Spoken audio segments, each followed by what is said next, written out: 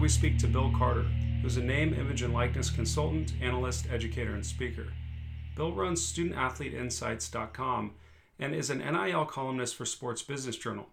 He also teaches NIL in college sports at the University of Vermont's Grossman School of Business, and he runs MBA courses in NIL too. So listen in as I ask Bill about his journey to NIL consulting and analysis, what the future holds for college athletes monetizing their names, images, and likenesses, and what the power of sports means to him.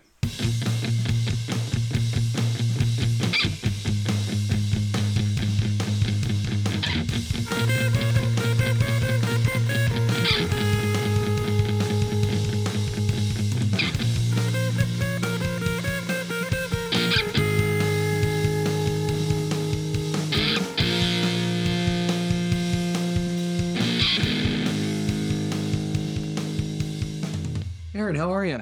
Doing well, Bill. How are you today? Really good. Thanks for the invitation. It's good to be here. Yeah, absolutely. I'm excited to talk to you, and I know you're very busy. And I wanted to dive right in and start, as I always do, by asking you about your own experiences in sports. How did you get to be involved in this work that you're doing now?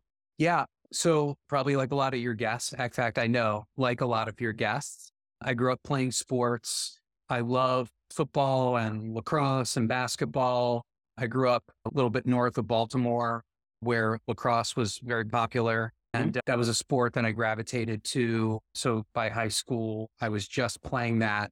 And by just a sort of weird, quirky sort of fate thing, I ended up at a high school called Loyola High School at the time. Now it's called Loyola Blakefield, probably because it sounds a lot fancier than it really was and is. But Loyola at the time was really the best high school lacrosse program in the country. That's not an exaggeration. So my junior and senior seasons, the team that I was on, you notice how I'm carefully describing my role in it. The team that I was on won the national championship both of those seasons. You're kidding. So I felt very, very fortunate to be in that environment. And so I loved playing all sorts of youth sports, and I think I had a great experience. It was my high school experience that really played even a bigger role, had a bigger impact on my life. I had an incredible coach a man by the name of Joe McFadden, who coached there for many years after I left and had a huge amount of success.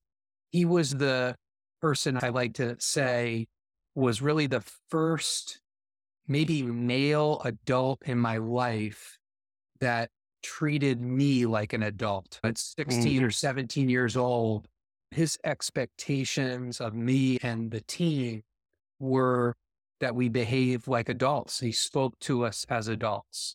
And again, close to 35 plus years later, whatever it is, I still think about it. It's very vivid in my mind, the importance of that relationship and how Coach McFadden treated us. And that guided me to Gettysburg College, where I also played lacrosse. And again, in a very strange, sort of quirky thing to have happened, I was recruited by a coach to go there. It was a middle of the road program at the time. That was fine with me. I had just decided that I was going to use lacrosse to just get into the best academic school I could get into. And I didn't really care about the quality of the lacrosse program. And literally the day before I was going to be on campus, Aaron, I got a letter in the mail. Can you believe that? This is like 1987 when you got stuff in the mail from colleges. And it was a letter from the athletic director saying that there had been a change in the coaching staff. And the new coach was a young coach at the time. He was probably 28 years old. He had been the head coach at Salisbury University and at Colgate University, named Hank Janzik. And so my first day was Coach Janzik's first day. And just to tell you how my time with him went, he retired just 2 seasons ago, and he's the second winningest college lacrosse coach in history. And Wow. You can imagine that my time in those 4 years was dramatically different than what I anticipated it being. over the time I was there, I just witnessed this transformation. I was on the first two teams in that program to go to the NCAA. I was on the first team when I was a senior to be ranked number one in the country for about 5 minutes. So they were just having a front seat and being part of that transformation again had a huge impact on the rest of my life. And I actually thought I was going to be a college coach. I left there. I actually coached as an assistant for 3 seasons at Michigan State, which was then a Division I program, has since dissolved the program about 10 years after I left. Ironically, the Big Ten right now is the strongest conference in college lacrosse. When I was coaching there, not so much, but sports have played a huge part in my life. And when I stepped away, obviously when I was done playing, and then after 3 seasons coaching, I decided that coaching was not going to be the career for me. And I entered into sports marketing and went to work for a number of sports agencies. And that was the beginning of my career. And I've always been involved in some capacity in sports for my entire life. Yes. And your marketing work, I believe you had your own agency for a while before you started the work you're doing now on NILs. Is that right? That's right. When I was, I think, 27 years old, I'd already worked at a couple of different sports agencies in New York. Through some mutual friends, I met a guy by the name of Brett Smith, who's still a friend of mine today. And he and I developed a sports agency in the mid 1990s that focused entirely on action sports. And so, depending on the age of the listeners to this podcast, the mid 1990s were the time where sports like surfing, skateboarding, snowboarding, BMX, biking, freestyle motocross not only gained huge popularity in terms of participation, but they became a sort of a foundational element of a lot of youth marketing. And we built an agency that was really focused on helping those brands reach teens and young adults through action sports. And a third partner named Isa Salabini, who now owns the business. The 3 of us owned and operated that company for a little over 20 years. And at the end of 2019, Brett and I sold our portion to our third partner, Isa, who is still running it today. Oh, interesting. And tell me a little bit about that work that you did in sports marketing. Is there a particular brand or something you work with that you would like to highlight? So probably the most notable, first of all, I'll say this. We were extremely fortunate, as often entrepreneurs are, where we may have had an inkling or two of a good idea, but the things that we didn't control ended up being tremendous wind at our back. And the timing was very fortunate in that we had created the business, and within about a year and a half, ESPN launched the X Games. And when X Games were launched, that created a lot of interest by really big sports sponsors to spend money in the space, and they needed assistance in helping them negotiate a sponsorship, activate a sponsorship, find athletes to work with, activate those athletes, all sorts of those things. And because we had been in business for what seemed like 5 minutes, but it was about a year and a half, we were just out front enough to win a lot of that business. And so there was this period where one day we were only working for the Mountain Dew brand of Pepsi. We played a big role in their Do the Do campaign. Sure, which I remember that. Running today. And one day we were just working for Mountain Dew. And then after the X Games hit, within 3 months, we were working for Pepsi, Motorola, Ford, Gillette, and I'm probably leaving one out. And we were like 15 guys in a tiny office in Burlington, Vermont. In a lot of ways, we had no business doing any of that work, but we were just at the right place at the right time. I'm sure there was more to it than that, but I do appreciate your humility. And so then in 2019, you say that you moved on from that work to focus primarily on NILs, which again seems like very great timing, I would think, to make that move. And I think you call yourself an NIL advocate. Is that right? But not an activist?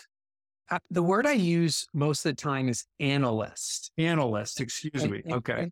And sure, I advocate for the rights of student athletes for sure. And I think that at this point, that's really a no-brainer. But the distinction that I make, Aaron, is that I feel like there are a lot of NIL advocates. Sure. I'm not sure the marketplace is served by 100% of people singing in unison that NIL is good for every brand, every student athlete, every athletic department, in all parts of the ecosystem.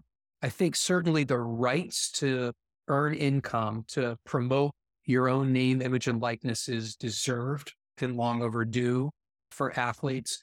But I like to call myself an NIL analyst in the sense that I'm a lot more interested in the facts and the data and serving those to various parts of the NIL ecosystem, media, student athletes, parents, universities, coaches, so that they can decide for themselves the way they want to learn about NIL, the way they want to operate in it, what they want to build, how they want to participate or not.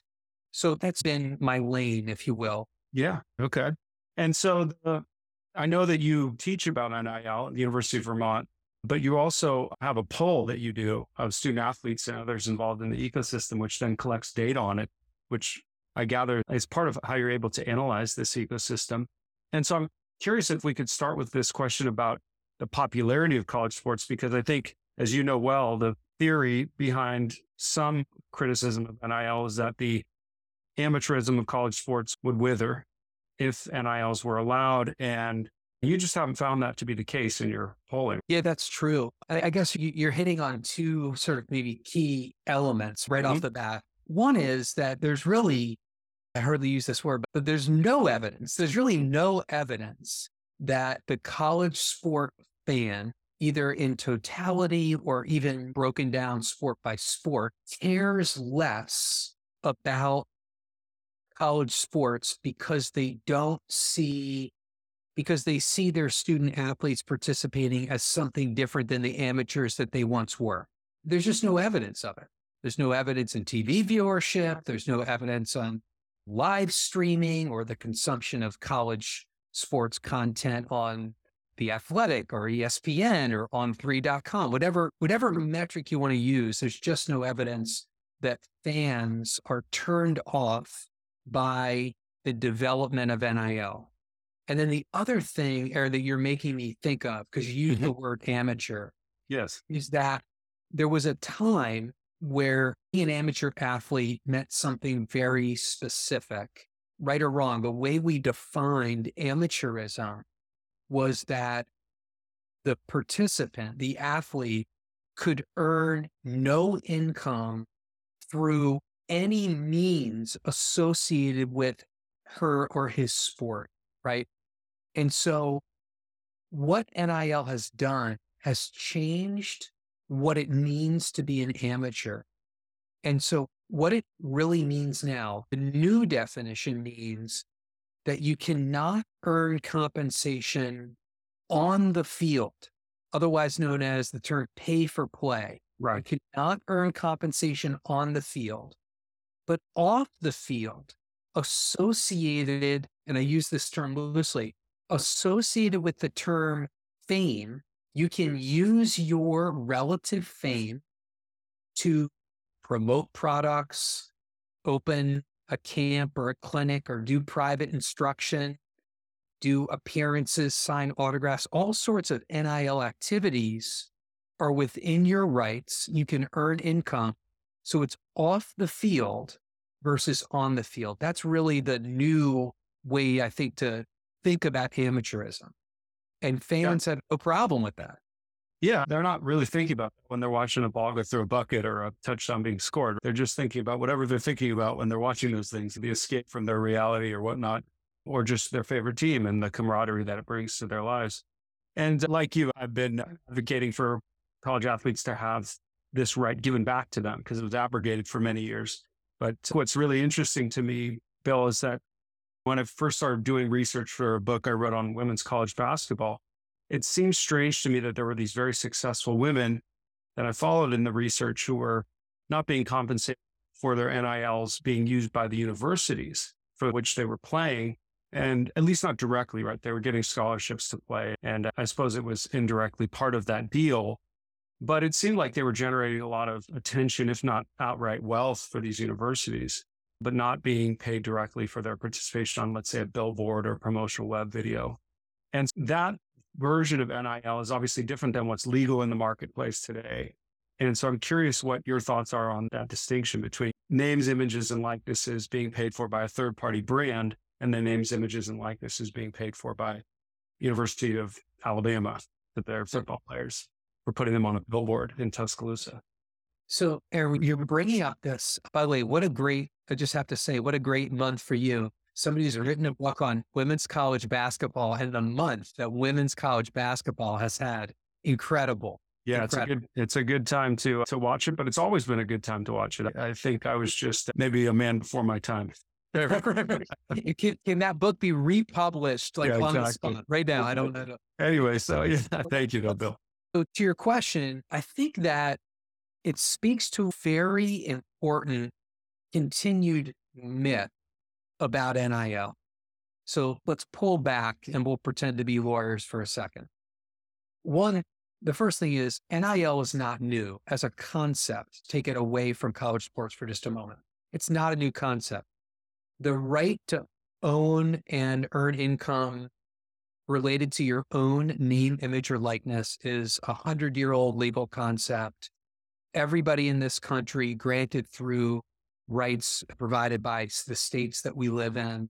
We're all granted that. And as you referenced a couple of minutes ago, the NCAA essentially stepped in and thwarted that, impeded that right in terms of what it would allow student athletes in their membership to do. Okay.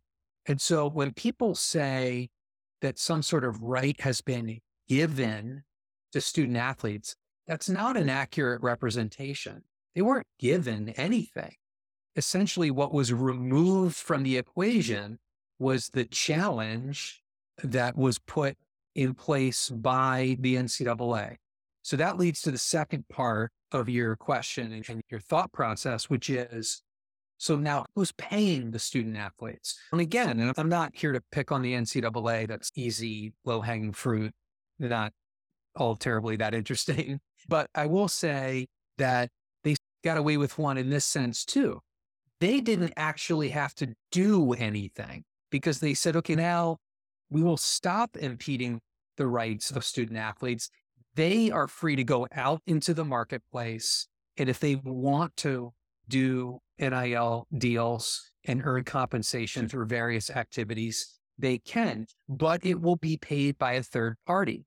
So if the university then uses the name, image, or likeness in a promotional video on a billboard to sell tickets, that student athlete continues not to be paid. Right. Or any compensation for the university to use the name, image, likeness. If a local brand, everybody loves to use the example of the car dealership. I promise I'm only going to use it one time now.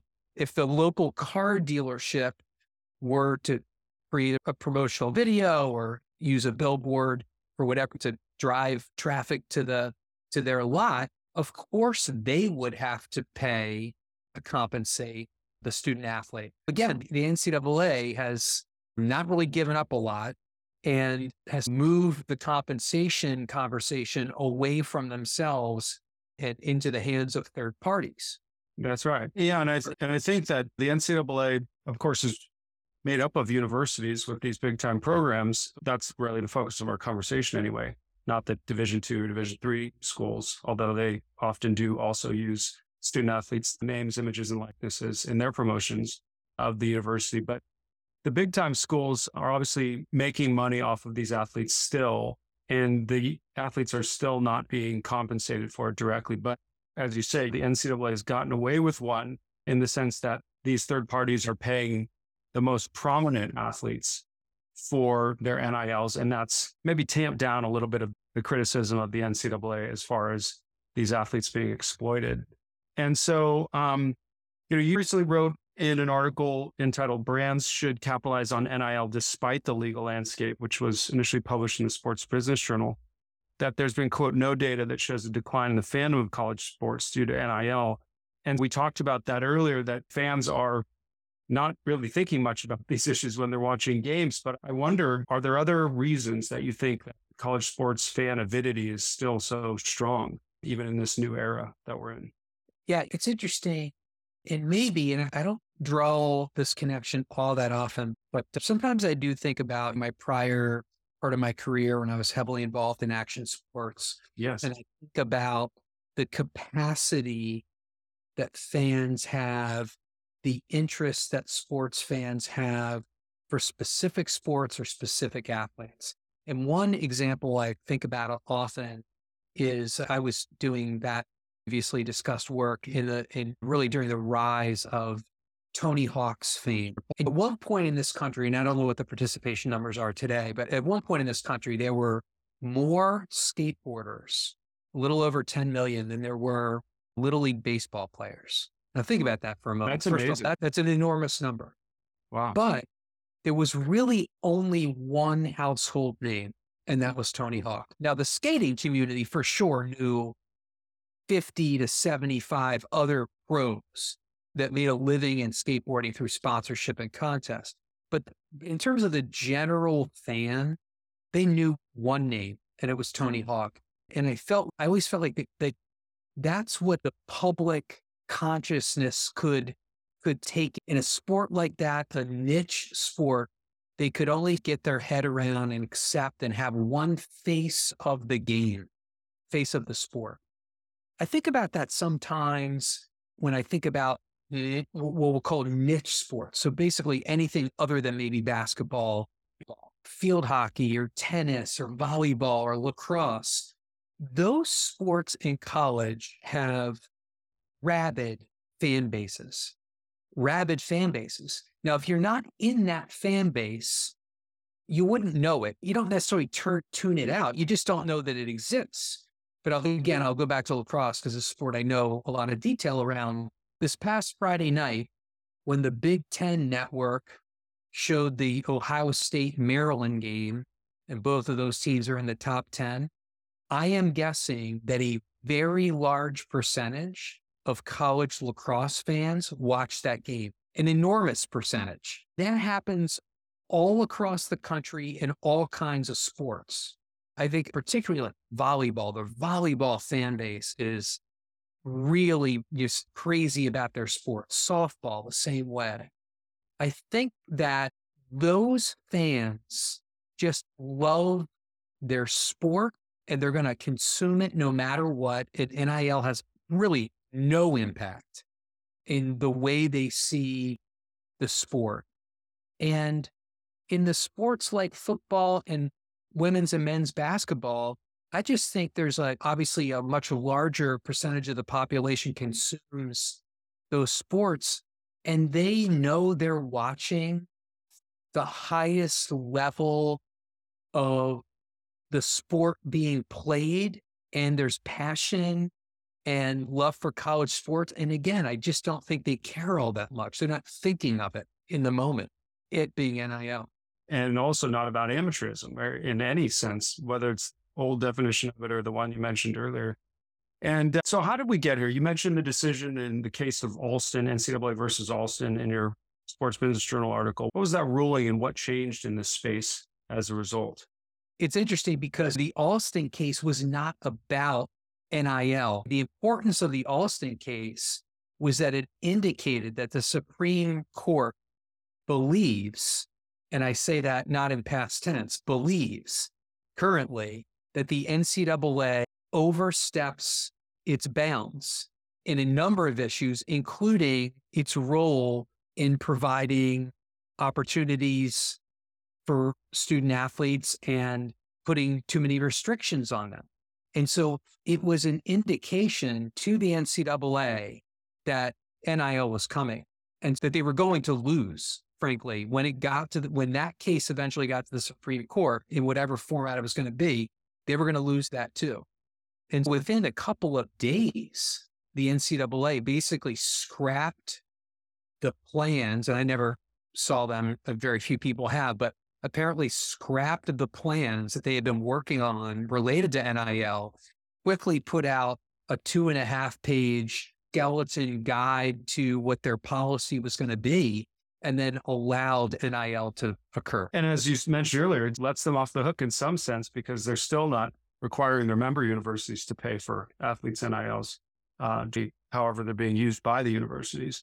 And I'm curious, is it your perspective, or is it right for me to assume that your perspective is that this current state of affairs that we have with states drafting unique NIL laws rather than a centralized federal NIL law, is this a more desirable way for brands? Is that a perspective that is fair to say, or I don't want to put words in your mouth?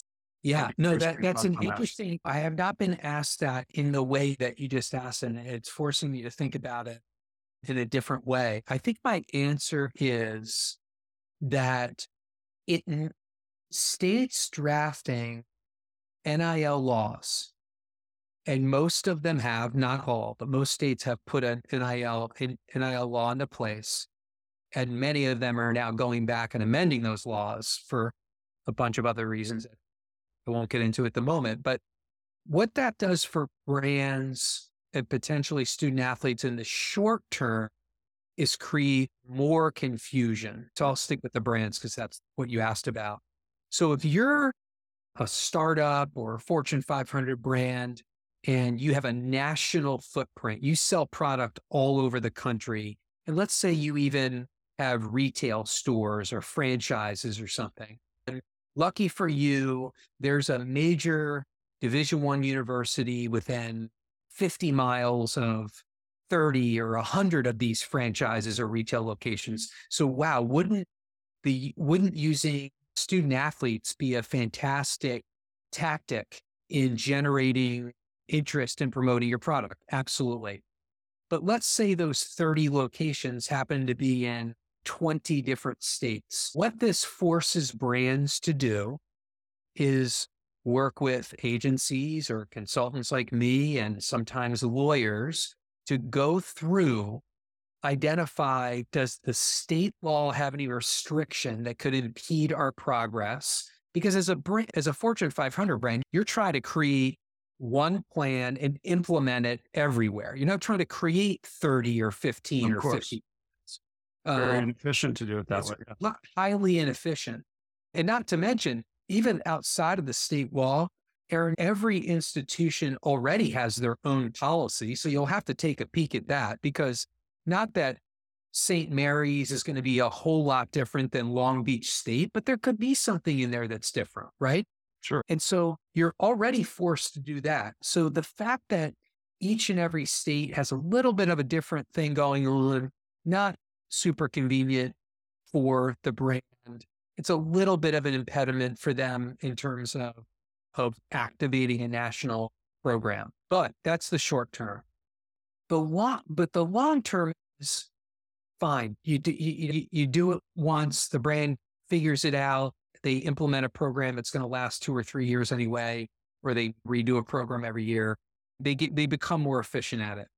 What scares me about a national program, rather federal legislation, is that federal legislation tends to be about restrictions. By the way, does it surprise anybody that the NCAA would be in support of federal legislation?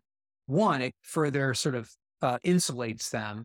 But two, because you do that sort of thing when you want to place more restrictions on a population, on a class, in this case, student athletes. So while I can't point to a very specific restriction that will occur that will impact a brand's ability to do a deal with a student athlete, it just doesn't feel right. It doesn't feel like that's the right direction.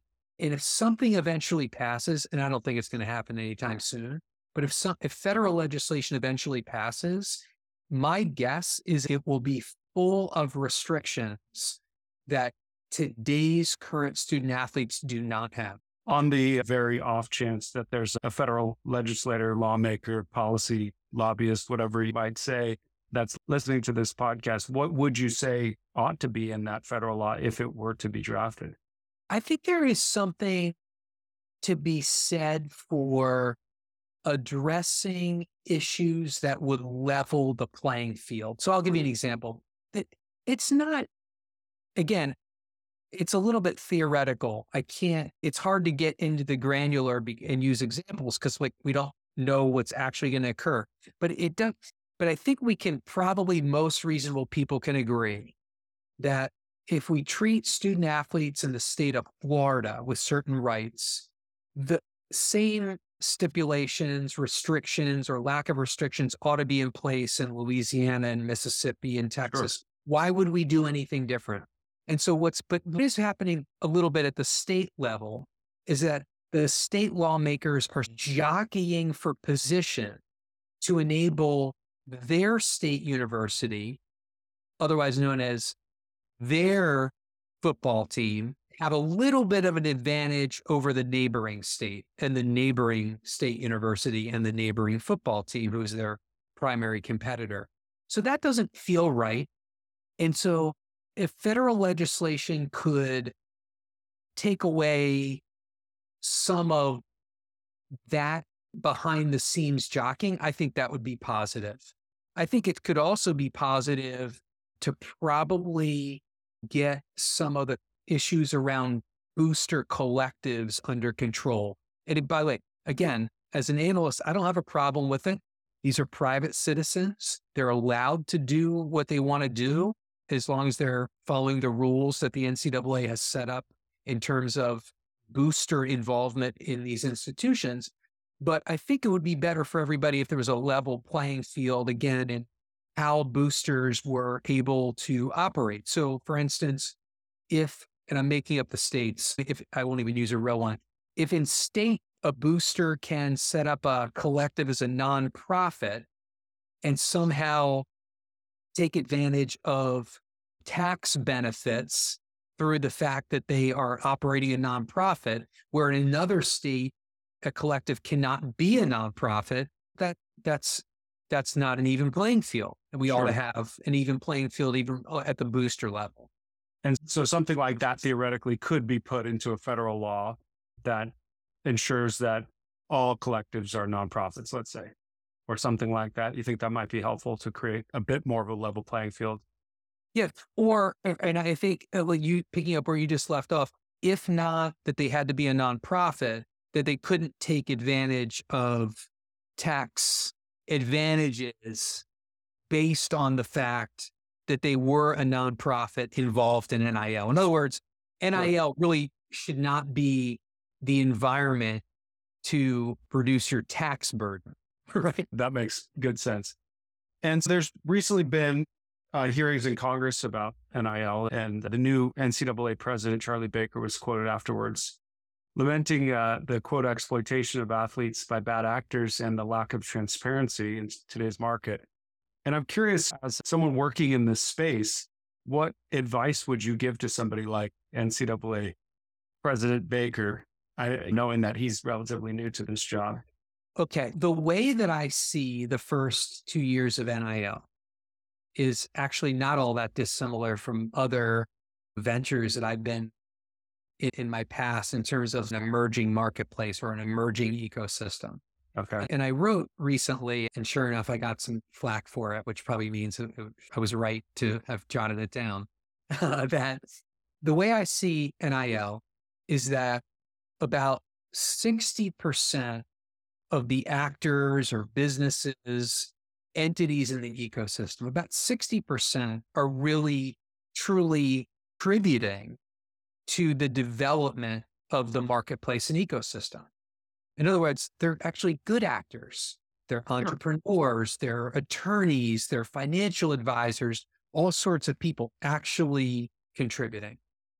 I think about 20% are organizations or businesses that are not contributing, but they're not doing any harm. When I say they're not contributing, they're just cats and they're doing the same thing that 3 other businesses are actually doing a little bit better. And I say they're not contributing, and I know that sounds a little harsh, sorry, but they're not contributing because they're not doing it better, faster, cheaper, all the things that we need in a marketplace to improve it. And so The final 20%, Aaron, I think are what somebody would call, I don't call them this, but bad actors, people that are really only involved in NIL because they think there's a financial gain and they're swooping in to capitalize. By the way, I have no problem, as you can probably guess from my past, I am very pro entrepreneurship. I have no problem with businesses being created. This should not be an altruistic exercise. There's a space for that. And we need those individuals working at universities and many other places to support student athletes. But I have no problem with businesses being created in the ecosystem. I think there are a small-ish but visible group of entities that I think are not contributing and not necessarily benign. And they're making headlines, right? Sure. And this brings me to a question I had as well about this notion of headline risk, which I read about when I was doing preparations for this podcast, reading your work. This is terminology that caught my eye, and it seems like it's maybe potentially keeping some brands out of this space. Is that correct?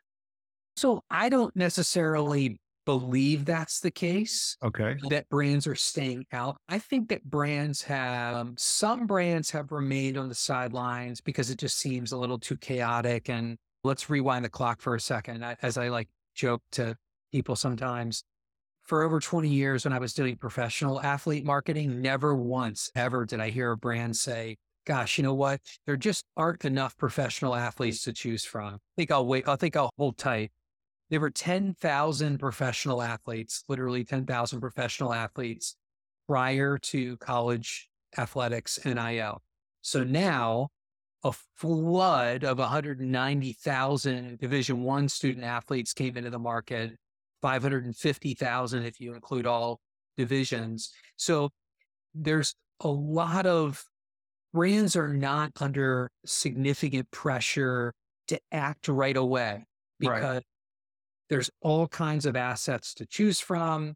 It's a little bit chaotic. They can stand back and maybe let some other brands go first and see how that's going to work out and maybe understand some best practices. I don't think there's a lot of headline risk. I think that there are some risks.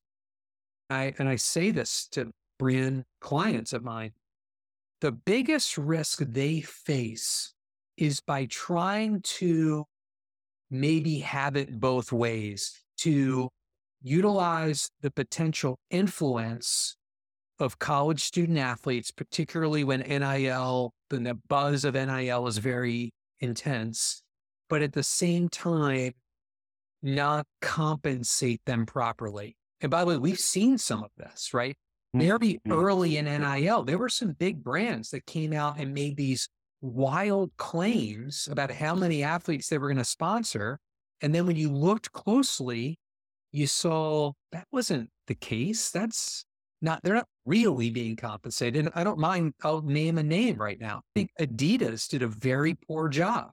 They came out, there were press releases and headlines about how they were going to sponsor, quote, every Division I athlete at an Adidas sponsored school. And what does that mean? For most of us, it meant that they were going to pay those student athletes.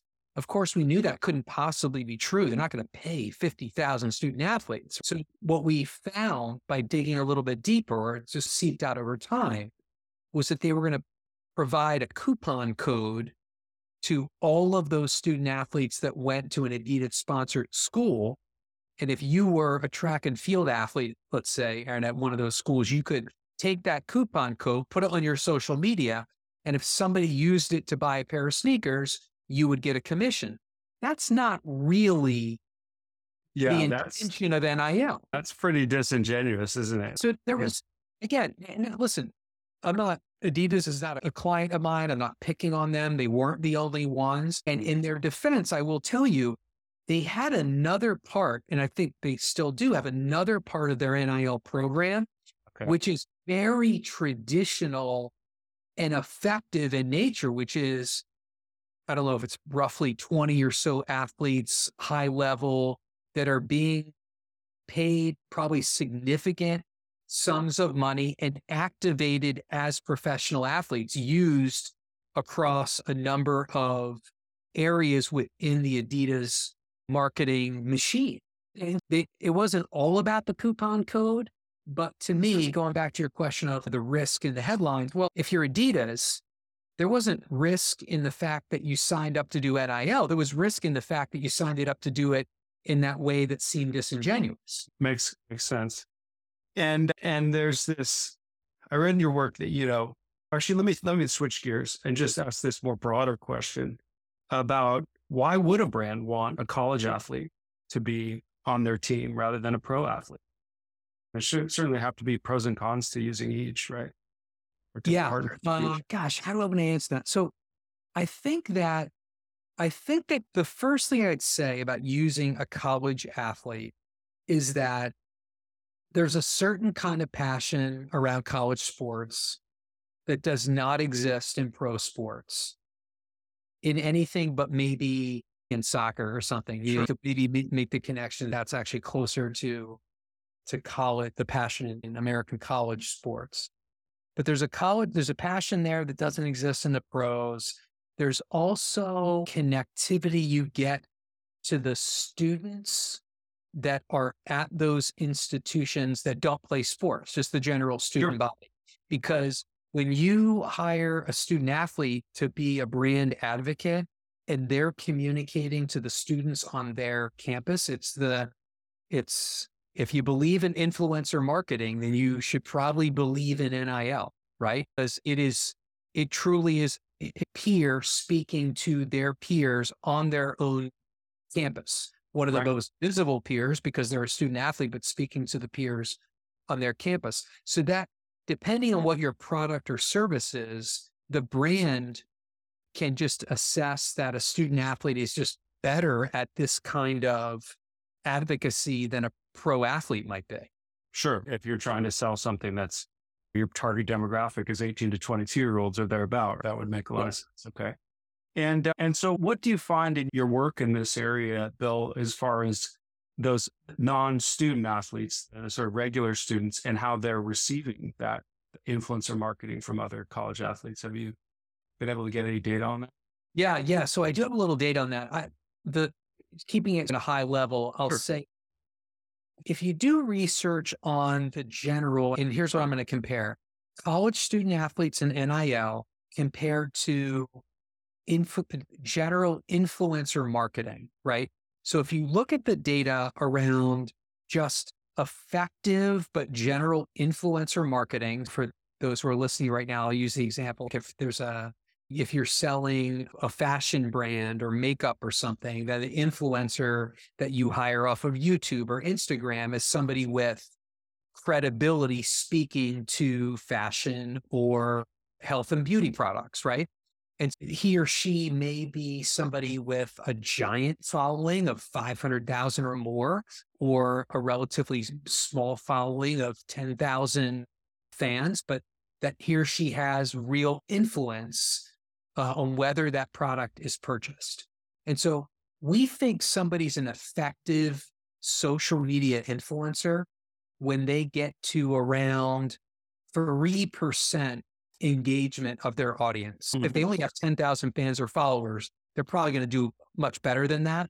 But when you get into the 100,000 plus social media influencers, if they get to 3%, a brand is really willing to pay for that because they think that social media influencer is really effective and will move the needle on those products.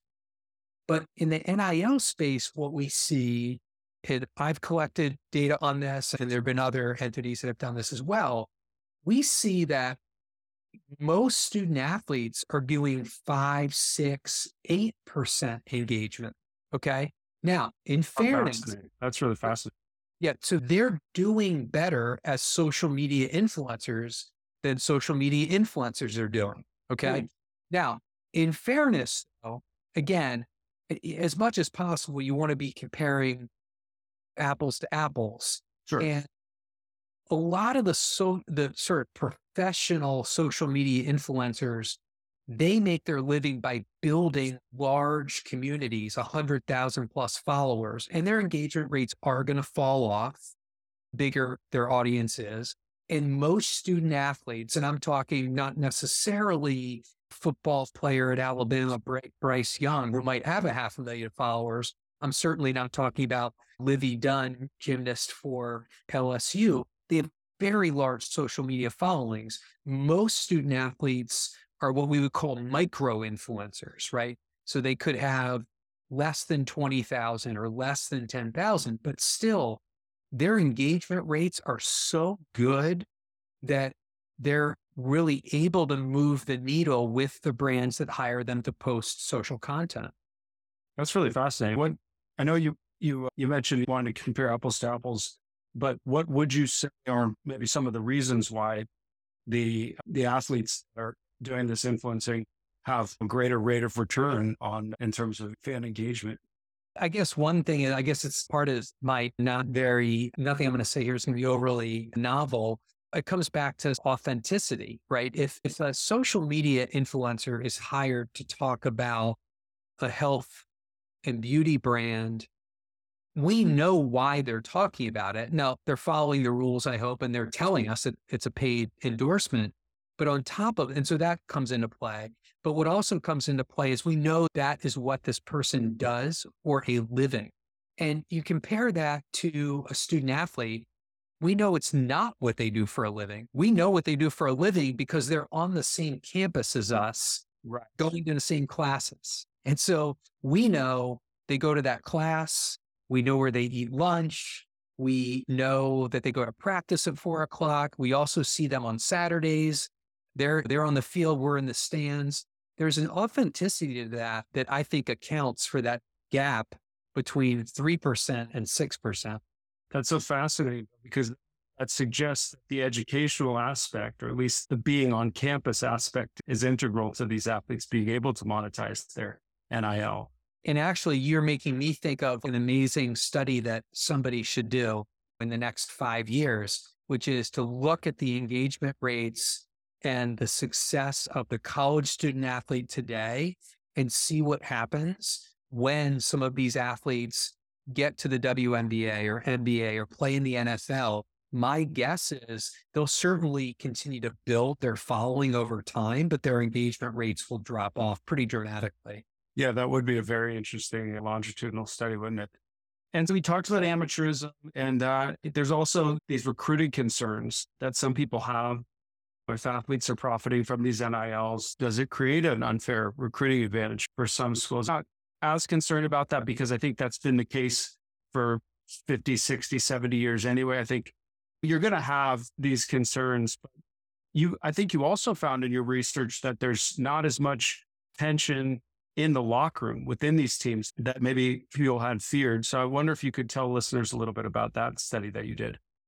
So I wish that I had the full list in front of me, which I don't. But there were these sort of speaking points. When I say list, I really mean speaking points. There were these 3 or 4 speaking points that if you look back in the history of what the NCAA would talk about, and when I say NCAA, I shouldn't even single them out.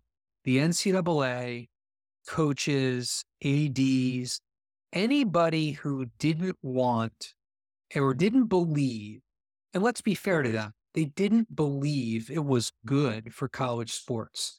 Even if they couldn't explain why exactly, they didn't believe that NIL was good for college sports.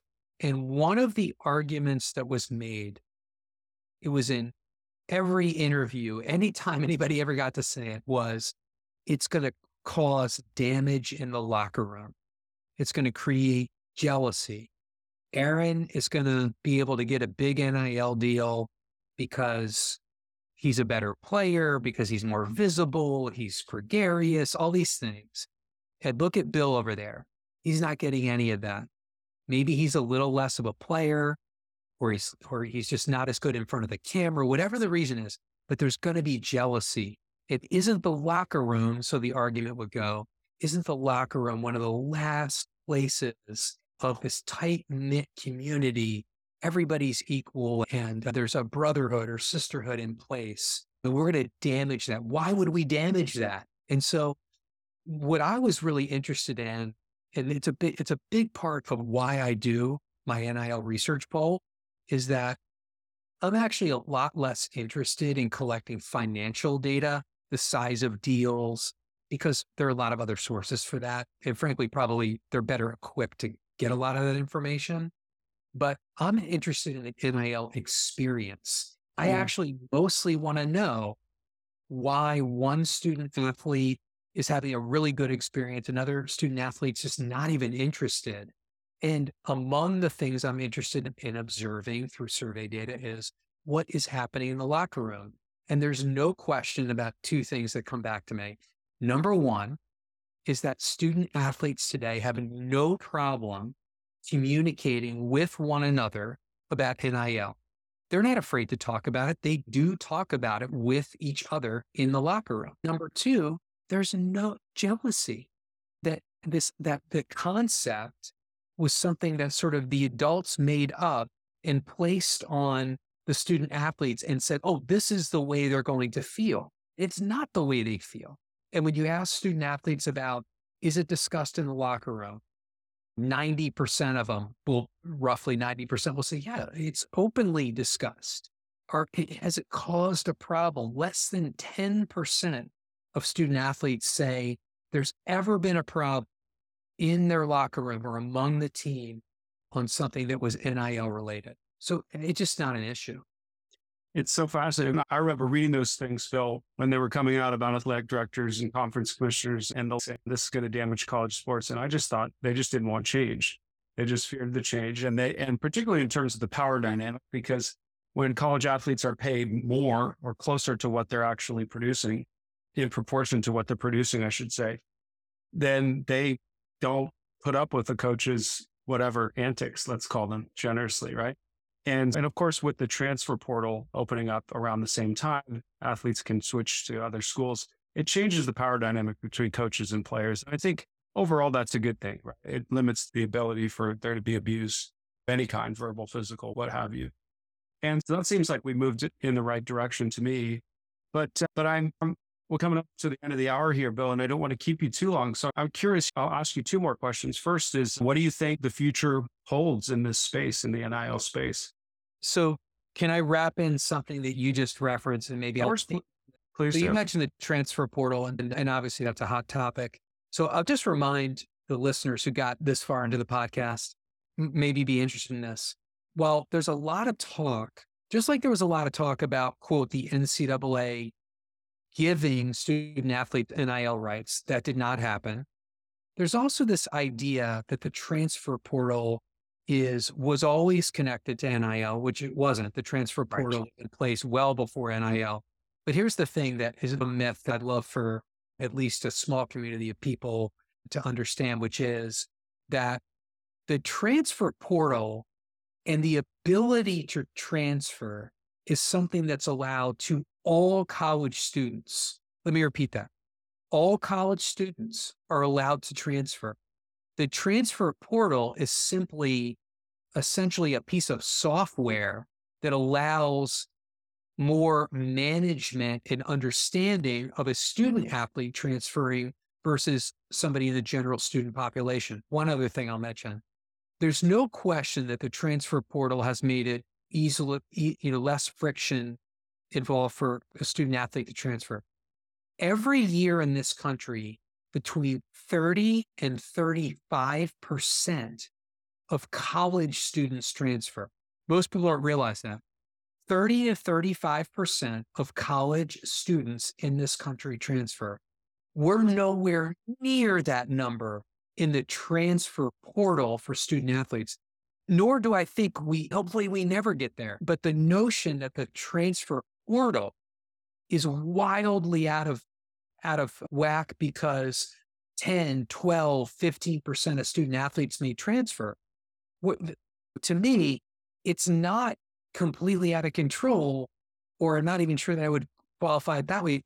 College students transfer. It's fine. Sure. We should let them transfer. Of course. I think that the future, maybe more quickly, I'll answer this part. I think the future is that we're a long way from NIL and related issues being settled. right? And settled legally and settled in the commonplace way to use that term, I think it's likely that there will be lawsuits and there already are some lawsuits and other action that's taken to address revenue sharing, particularly at the football and college and men's and women's basketball. And I hate to segment off those sports. I don't think it's great for college sports to do that, to treat those populations, those athletes differently, but we may end up needing to do that. But I think we're going to have to address revenue sharing, which would be then the first thing that the institutions and the NCAA actually had to give up. And I think we're absolutely going to address this notion at some point of whether student athletes are employees of the university. And I know that's very difficult for people to accept. It doesn't sound great. It comes with a lot of baggage. I'm not saying it's right or wrong and what I agree with, but I think it's coming, as in that debate is going to get really serious, and it's going to stay a debate until it gets settled, probably in the next 5 years. Yeah. I couldn't agree more. I think that really is something that's been kicked down the road too far. I started writing my book in the early 2010s or 20 teens or whatever it's called. And one of the chapters is about how professional the athletes I followed are and how their work is work. And you might call it playing a sport. They're really working their sport at the college level, and it's a job for them. And they have fun doing it, but a lot of people have fun doing their jobs. So they still get paid. So anyway, Bill, I really appreciate you taking time today again. And I always like to wrap up the show by giving my guests an opportunity to just reflect for themselves on what the power of sports is to them. I'm wondering what you might say to that question. Oh, I think that the power of sports to me, there's so many sort of variations of this. It's what you want it to be. To some people, it's just purely disconnecting from their daily lives and watching a great football game at 3:30 on CBS, just like not thinking about the week. For some, it's the participation. For some, it's working in the business. I actually just can't imagine not being connected to sports at a lot of levels, from my own life, from a career perspective, or volunteering, youth teams, things like that. It's a powerful place to be, and something I'd never want to live without. I love that, Bill. Thank you so much for that. I really appreciate it. And I really appreciate you being a guest on my show. It's been a lot of fun to get to know you and learn from you. So thank you so much. Yeah, thanks very much for having me, Aaron. I really appreciate it. This was great, and I hope we stay in touch. It's been a lot of fun. Talk to you soon. Thanks a lot. Take care. Bye-bye.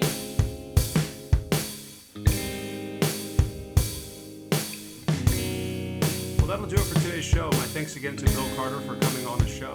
I know I learned a lot from him, and I hope you did as well. I hope you all have a